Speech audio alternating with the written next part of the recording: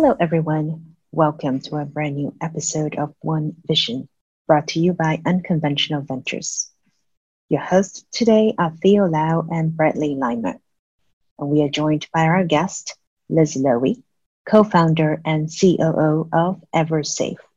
For the listeners who are used to tuning into our show, you know that we invite amazing and wonderful and absolutely brilliant ladies to come on the show to talk about anything and everything in fintech, except their gender, because there are lots of interesting things to uncover. So today, Liz, let's give you guys a little bit of background. She was the founding chief of the Elder Abuse Unit, a former attorney in charge of the Domestic Violence Unit, and recently the co-founder of EverSafe. Welcome so much. Thank you for having me. I really appreciate it. Good to be here. Thanks. So I have an interesting question. I am actually really curious, and we chat about this. It still fascinates me. Of all the people that we know in the circle and starting up businesses, you are the one with the most interesting career paths. And I would have to say, I would admit, I think the first time when I read it, I'm like, oh my goodness, I was a little bit intimidated, a little bit scared. So can you share with us the story of how you went from all of that to becoming a co-founder of EverSafe with Howard? Sure. And boy, I apologize. I hope it wasn't too intimidating, but I do wear two hats now as a former prosecutor and now working in technology. I was intimidated by you and your background as well, Theo. So let's just put that out there. But I had no intention of leaving the Manhattan DA's office and going into technology. In fact, my kids laughed when I told them that that's what I was going to do.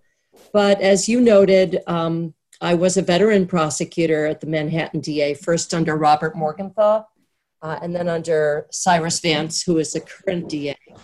And I was the lawyer who, when thinking about my career, had no idea. I was a lawyer who wasn't really in love with the law.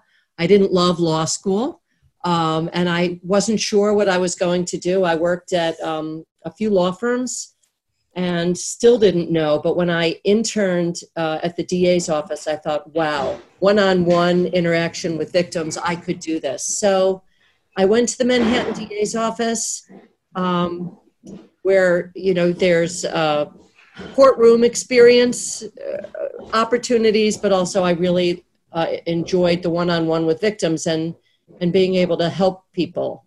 So I did head the domestic violence unit for close to 5 years, and then noticed that we had all of these specialized units.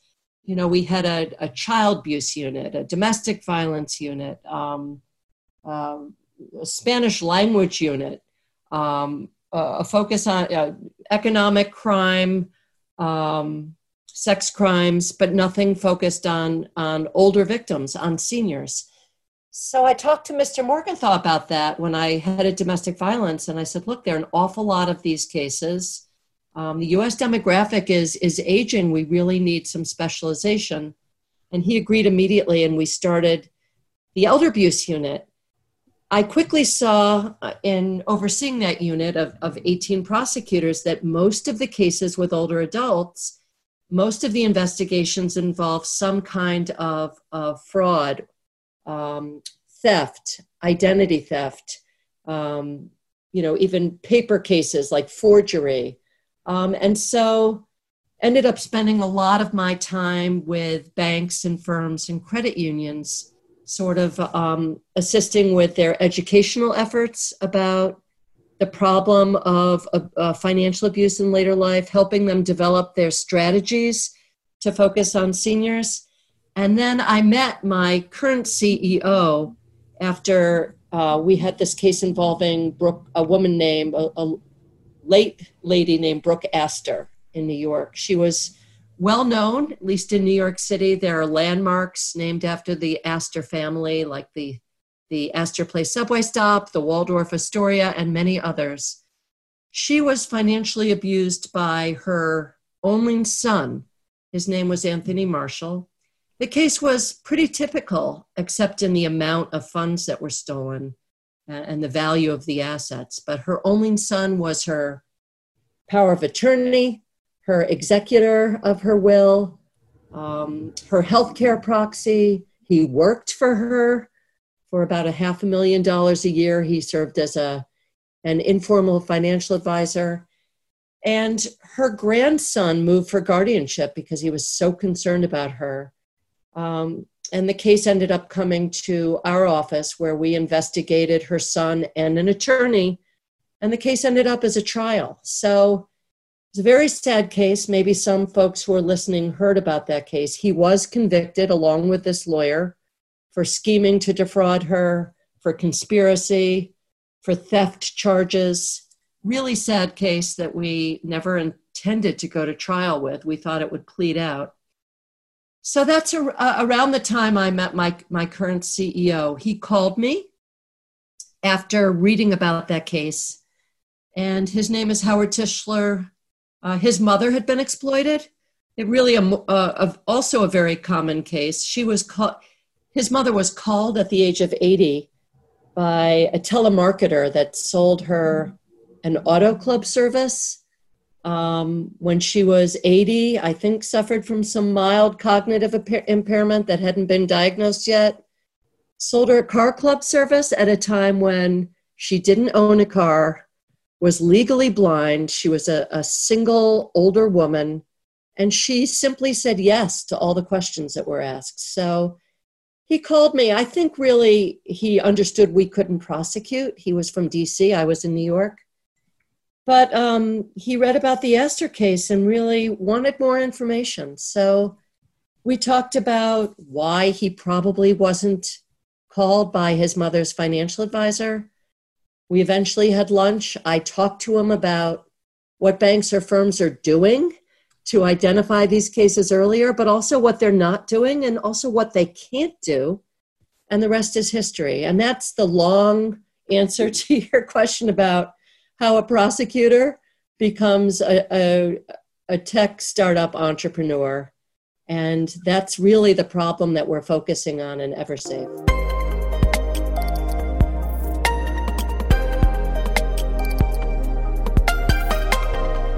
So let's talk about that a little bit more, Liz. I mean, so I've been in credit unions and banks, and part of what we have to train on is elder abuse and hold up those protections that we have for seniors. One of the things that seems to still not being done, being performed well, I think, is a continual monitoring of transactions. And I don't think it's something that is really talked enough about, because the assets in this sort of over 50 age group is the most profitable, is the most large amount of balances, but it's also the most biggest place for this type of fraud. And so, talk about your solution a little bit, and talk about the other things that you think that the industry can do to help protect seniors, because this is a problem that continues, and we could feel it in both your and Howard's story about why you got into it and why it's so important. But what else can we do? And tell us a little bit more about what your company does. Sure. And I agree with you. I mean, we look to banks and firms and credit unions, because we need them to manage our money. And yet my opinion is and this is an informed opinion, having worked with them and called them as witnesses on criminal investigations. They don't love getting that grand jury subpoena, but they have to, because the cases go on, honestly, for weeks and usually months or years before they're identified. So, they're the first line of defense, and yet they really are between a rock and a hard place, right? They don't have psychiatrists on staff, so that when they're customers, they're clients who appear to be vulnerable. And by the way, they're not all older clients who appear to be vulnerable, right? Some are younger. They may think there's something going on, some diminished capacity, even dementia, but they can't diagnose right there. So they're in a tough spot. as to what to do. But as you noted in your question, a really good question, is there more that could be done?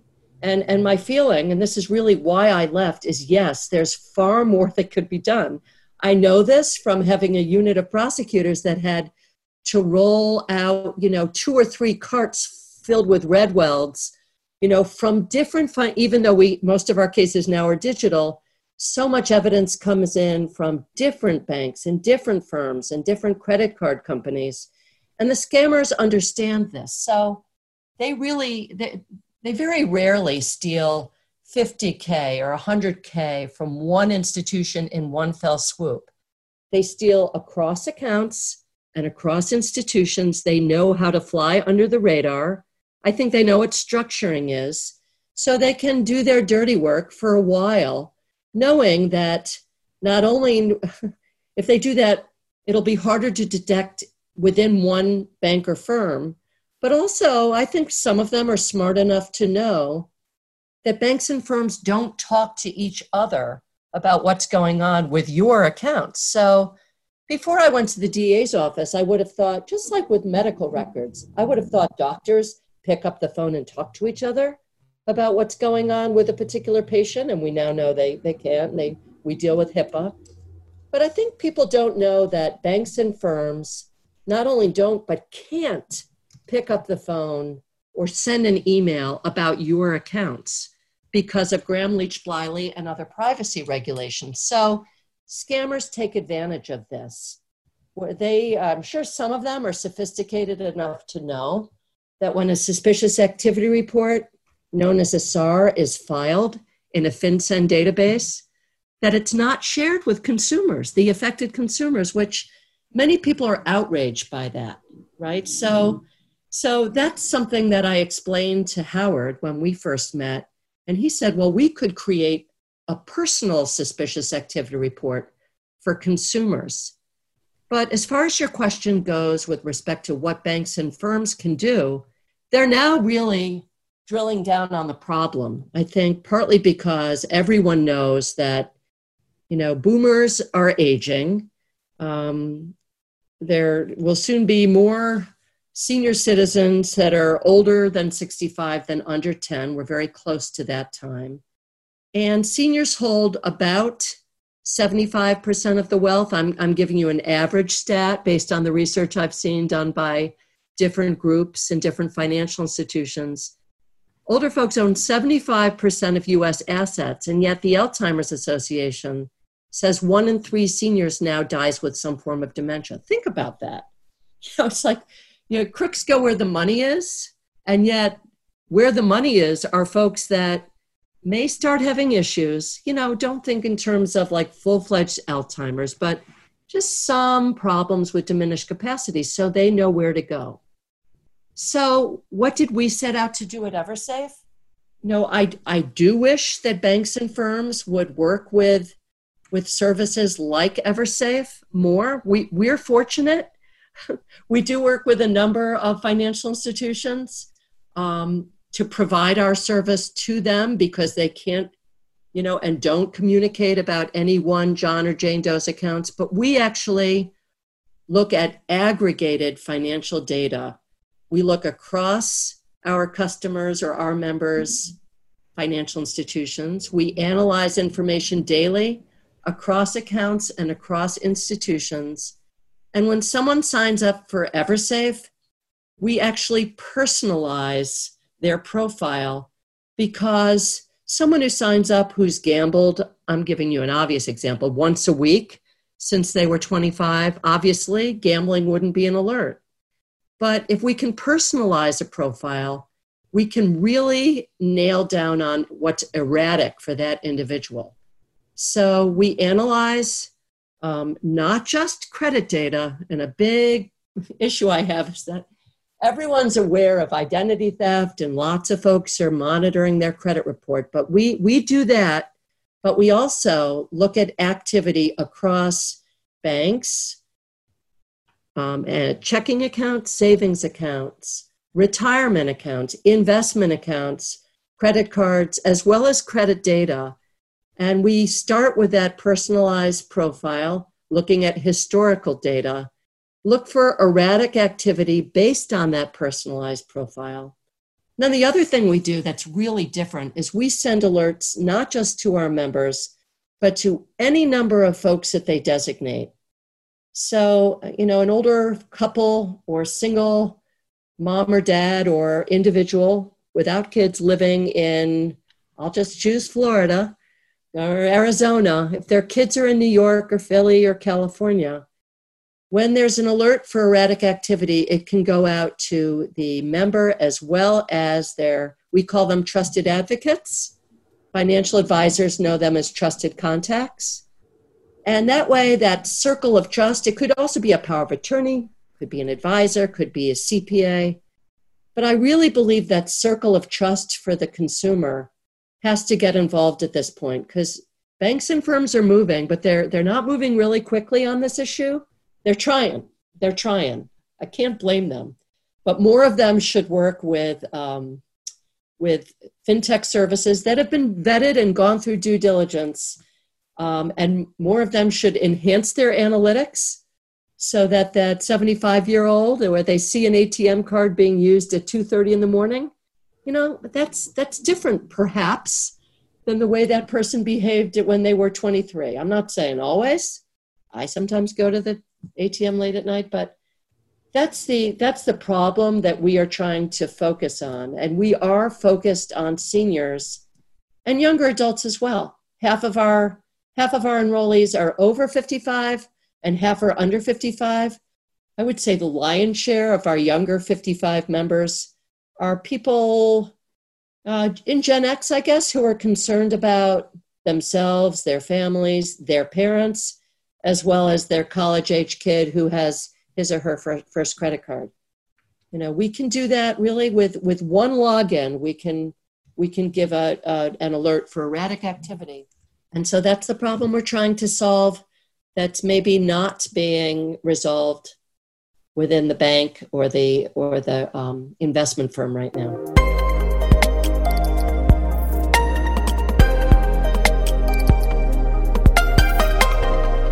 Liz, you touched on something that I think we've chatted on enough about, the fact that in general, the older adults hold about 75% of U.S. assets. So, and it's something we joke about too, right? If you look at financial services, you look at fintech or banks, either one. I've gotten comments from bankers that said, we know that. We know they have a lot of assets. That's why we don't have to do anything with them because we already have their money in the bank. That's a feedback we get back quite a bit. But, every time I listen to you talk about what you guys are doing and why it's important to do it, I always feel like I'm gaining something. I'm learning something from you. And I always have this question in my head. I think I have a hypothesis. I still can't get around it. Is why is it that they have so much money and yet we keep focusing on the Gen Zs and the millennials and the Gen Alpha and all of that when the money rests with the older generation? Why are we looking at potentially down the road there will be wealth transfer, but right now this is where the money is? Why don't we go and pay attention to where the assets are right now to protect that? Why is the imbalance on just accumulating? Why don't we look more at safeguarding what we have? I don't know. That's such a good question. And we have discussed that. And, people do think about insurance. They insure their home, their car, their jewelry, other valuable assets. And although what we're doing isn't insurance per se, I really wish I had a good answer for your question, and I do spend time on that with people.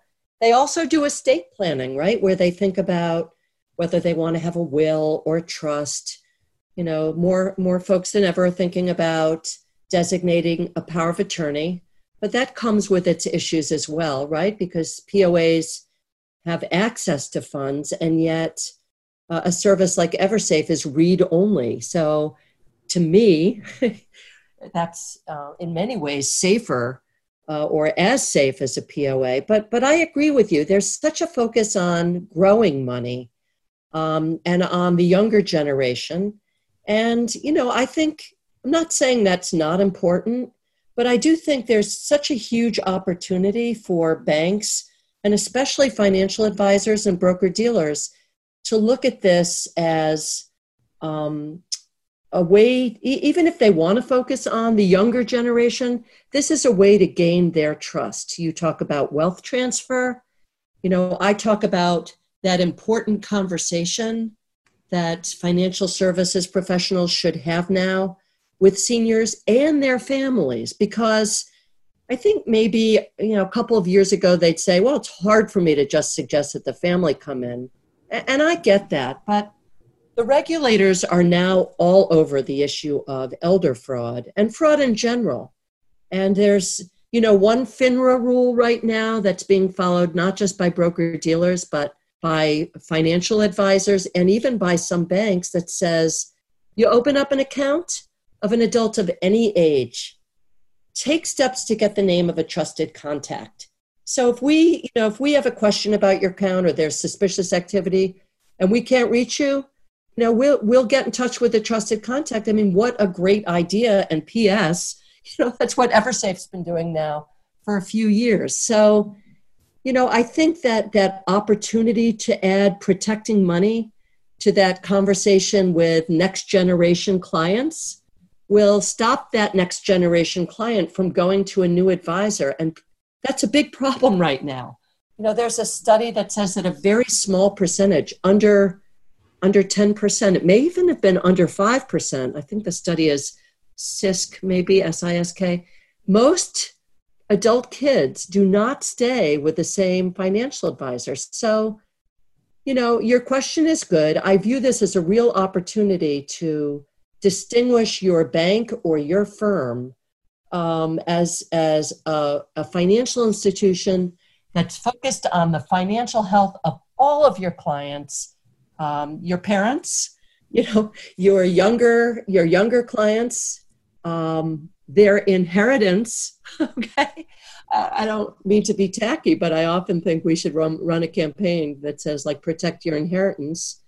But it's really an opportunity, and most people I think do care about the older generation, do love older people and love parents and grandparents, and don't want to see their life savings scammed away. They don't want to see their parents outlive their money for lots of different reasons. And so you're right. There needs to be a focus on protecting money as part of that overarching conversation about health. And tech is now being used in the same sentence as aging with respect to physical health. We talk about how tech can be used at home to help folks age in place. But I think we're only starting now to recognize that protecting money has to be a part of that conversation. And I think that will really help financial institutions hold on to clients, both younger and older, and distinguish themselves, in addressing these concerns. If not that, then certainly the regulators' focus on this will help, because no one wants to go through an audit and be shown to be not having done anything to address the issue of elder fraud. Basically, all of the regulators, the SEC, NASAA, FINRA, the CFPB, they all have material out there on the issue of elder financial abuse and protecting seniors. FINRA is doing a conference next week we're speaking at, where they're focused on senior investors. There's the Senior Safe Act. I'm a nerd on this stuff, so I hope I'm not boring people, but the Senior Safe Act is a new law that offers financial institutions immunity, for reporting. And I'm summarizing here. If they do education of the right employees on elder fraud and the red flags of elder financial abuse. So, I think it's going to happen, but sure, I'd love it to happen a little sooner. And I also wonder, Theo, to your question, would all this happen sooner if it was an issue affecting children? I wonder about that. I think ageism does play into this. So.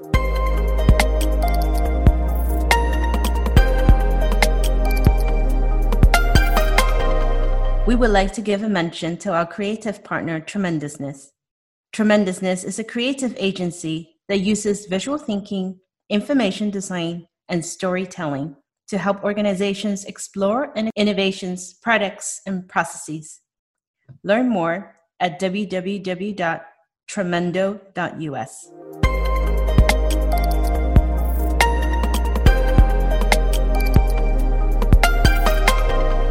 The interesting thing about your solution, like you said, is that half of the people that are using it are under 55, and I think there's not really it's sort of age agnostic in the way that we should think about protection. It's like thinking about long-term care insurance or things that are later in life, like certain types of insurance. We don't like to think about that, when we're getting started in our 20s and starting to collect and build assets. One thing when you think about banking in general is that I think part of the reason that we're focused on younger customers is this interesting sort of dichotomy of we want to get customers early so that we have them in their prime credit years and these type of things. And it seems like it's always a pull, right? It's the bank's search for profitability, when the reality is that profitability is going to be a lifelong relationship. And if they actually focus more long-term, it would make more sense. What's great about what you're doing is that you're showing that technology can actually do this type of aggregated account review and look at fraudulent activity before it gets out of control at a mass scale. But there's a lot of hype around the ability for things like AI to do that, and what the promise of technology is to sort of take care of everybody sort of equally. So, what are some of the sort of areas that you kind of hope technology can help both your solution for the banking industry, and also sort of ways that we could improve it? Like, what's your take? Yeah, thanks. Another really good question. And again, maybe people are a little slow to consider the use of technology and, sexy terms like machine learning and AI and, and use it, when you think about serving older clients, but the truth is it can be used. Like, we can use machine learning to develop a personalized profile for an individual member. So we're not giving a static alert, right? So my big bank offered me alerts on transactions over a certain amount or under a certain amount. And hey, that's good. It's something. But through the use of machine learning and through trying to analyze new patterns and new trends that fraudsters use, and new things that we should be looking at as alerts, AI can be so useful there, both internally within financial institutions and for using fintech services to prevent things like financial abuse and identity theft. I think this use and the deployment of sort of sexy technology can do this better. Even blockchain, right, will be used within compliance and fraud and risk units within banks and firms to find more of these cases earlier. I have to tell you, I'll tell you as a prosecutor, and I can tell you now that these cases go on for way too long before they're identified. And we really should be a lot further along before they are detected and resolved, because out of all the different forms of abuse in later life, and I know this, elder fraud actually has the highest mortality rate, the lowest survival rate of any form of abuse. So we have to get there. And it's not just about enhancing analytics. To your question, there are other fintech companies that can really be helpful in assisting folks who are getting older, and that's not just seniors, right? It's all of us. I always think about aging in terms of it starts happening when you're born, really. But things like call monitoring systems, fintech services that stop automated telemarketing calls, there are a few of them. One is called NomoRobo, one is called Umail, that can actually shut down some of those scamming calls, so that adult living at home alone that tends to pick up the call all the time, at least some of those calls can be shut down. Some of those companies can actually block numbers. Other fintech companies, one we work with in particular called Silverbills, can actually use technology to address bill paying, which does, again, not being ageist, but bill paying can become a problem as you get older. It's actually a problem for some younger adults, but technology can help with that, can help with things that you miss. Other fintech platforms can actually put documents in a digital safe. So wills, POAs, copies of a trust, all of those things can be safe and secure instead of being left in a desk drawer for any old mechanic or contractor or unscrupulous caregiver to pick up. But technology, machine learning, AI can be used to protect assets as well as grow them, as well as give you what I really look at as, I see all the apps out there for young people to give them, an advance on their paycheck. I get it. I really do. But I know that you guys focus a lot also on right now the issues with saving for retirement. And this needs to be included in conversations about machine learning and AI and technology that actually will grow your money and help with that. So appreciate your focus on that.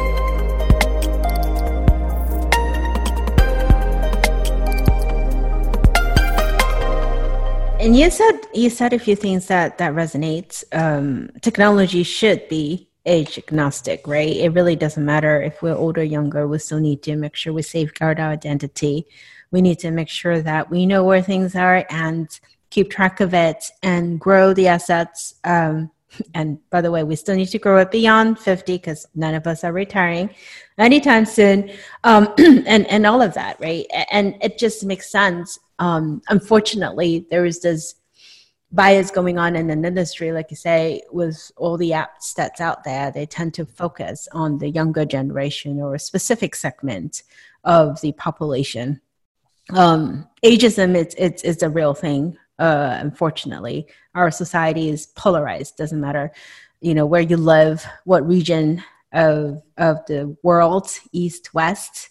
We're seeing more and more people that are, I don't know if disenfranchised is a good word, but definitely, the whole okay boomer, trend that's going on. For example, I think just recently we saw another one in New Zealand. So that's interesting. Yeah, right. So it's not just the U.S., unfortunately, although I think in the U.S. it's a little bit more drastic because of how our income inequality is widening more so than some of the Nordic countries. So I agree with you. Right. And so here's the thing, right? It's not so much so just a generation thing. It's not so much so just a capitalism thing. It's not just a policy thing. It's many, many facets of all of these spokes of the wheel that turn and in a way cause more friction of the different generations that are living together or working alongside with each other. I would like to end this with hopefully, if there's something hopeful that you can share with us. Is it ever going to get better? Well, you may have a better sense of whether it's going to get better. I tend to be somewhat of a Pollyanna about things. So, and the younger people won't even understand what Pollyanna is, but I tend to be an optimist, despite everything. And I do, especially because the regulators are focused on this. I mean, that's always a good motivation, right? I do think ageism is part of it. It's funny, you and I have talked about not only ageism, but ageism and sexism. Let's face it, right? That's yes, we get both, right? we do get both. I see it now. I think I was fortunate to be a prosecutor in Manhattan in New York City. But I did see it there. And I'm drifting off to sexism here, but as far as ageism goes, I think folks are becoming more aware of ageism, especially as our population is aging. Once you're there, you tend to see something as a big issue, right? So, which I think is kind of interesting. And now that we have so many people that are 55 and over, I think people see this as an issue. And, while I do wonder whether there wouldn't be more being done if this were affecting younger people, I do see financial institutions doing more, especially because of the regulators that are forcing them to do more. Almost every CEO of a financial institution I have spoken with, Howard and I have spoken with, has mentioned a mom or a dad or a grandparent or a neighbor that they're worried about. So I do think that things will get better. I think that we're moving in that direction, maybe not as quickly as I'd like this to go, but I think we're getting there. And certainly you guys focusing on this will be a big help. It's not such a heavy lift to use technology and a fintech service to protect all of your assets and your parents' assets and, your kids' assets, and to just, sign in and get alerts. We provide convenience features also. We're not just about fraud prevention. We provide alerts for, not just balances, but interest rate changes on accounts, changes in bills, notices about unpaid bills. We give alerts for real estate that if there's a new lien, or we can identify new reverse mortgages. So it's really about just folks using technology, not just to remind them when to take a pill, but to protect everything they've worked a whole lifetime to save. It's such a no-brainer to me that I hope maybe this podcast, someone will think, yeah, really, we should look at something like this and do a little more, because we're all going to be there, right? Maybe Yes. There's ageism out there. Theo, you and I have been at conferences, even conferences run by aging organizations, where jokes are made about senior moments on the stage, which is really a negative thing. And I'm like, really? This is an aging conference? And we're joking about old people forgetting things? But we're all going to be there. And I think we'd all like to be there with our life savings for whatever reason we want to use them. So we're getting there. We're getting there.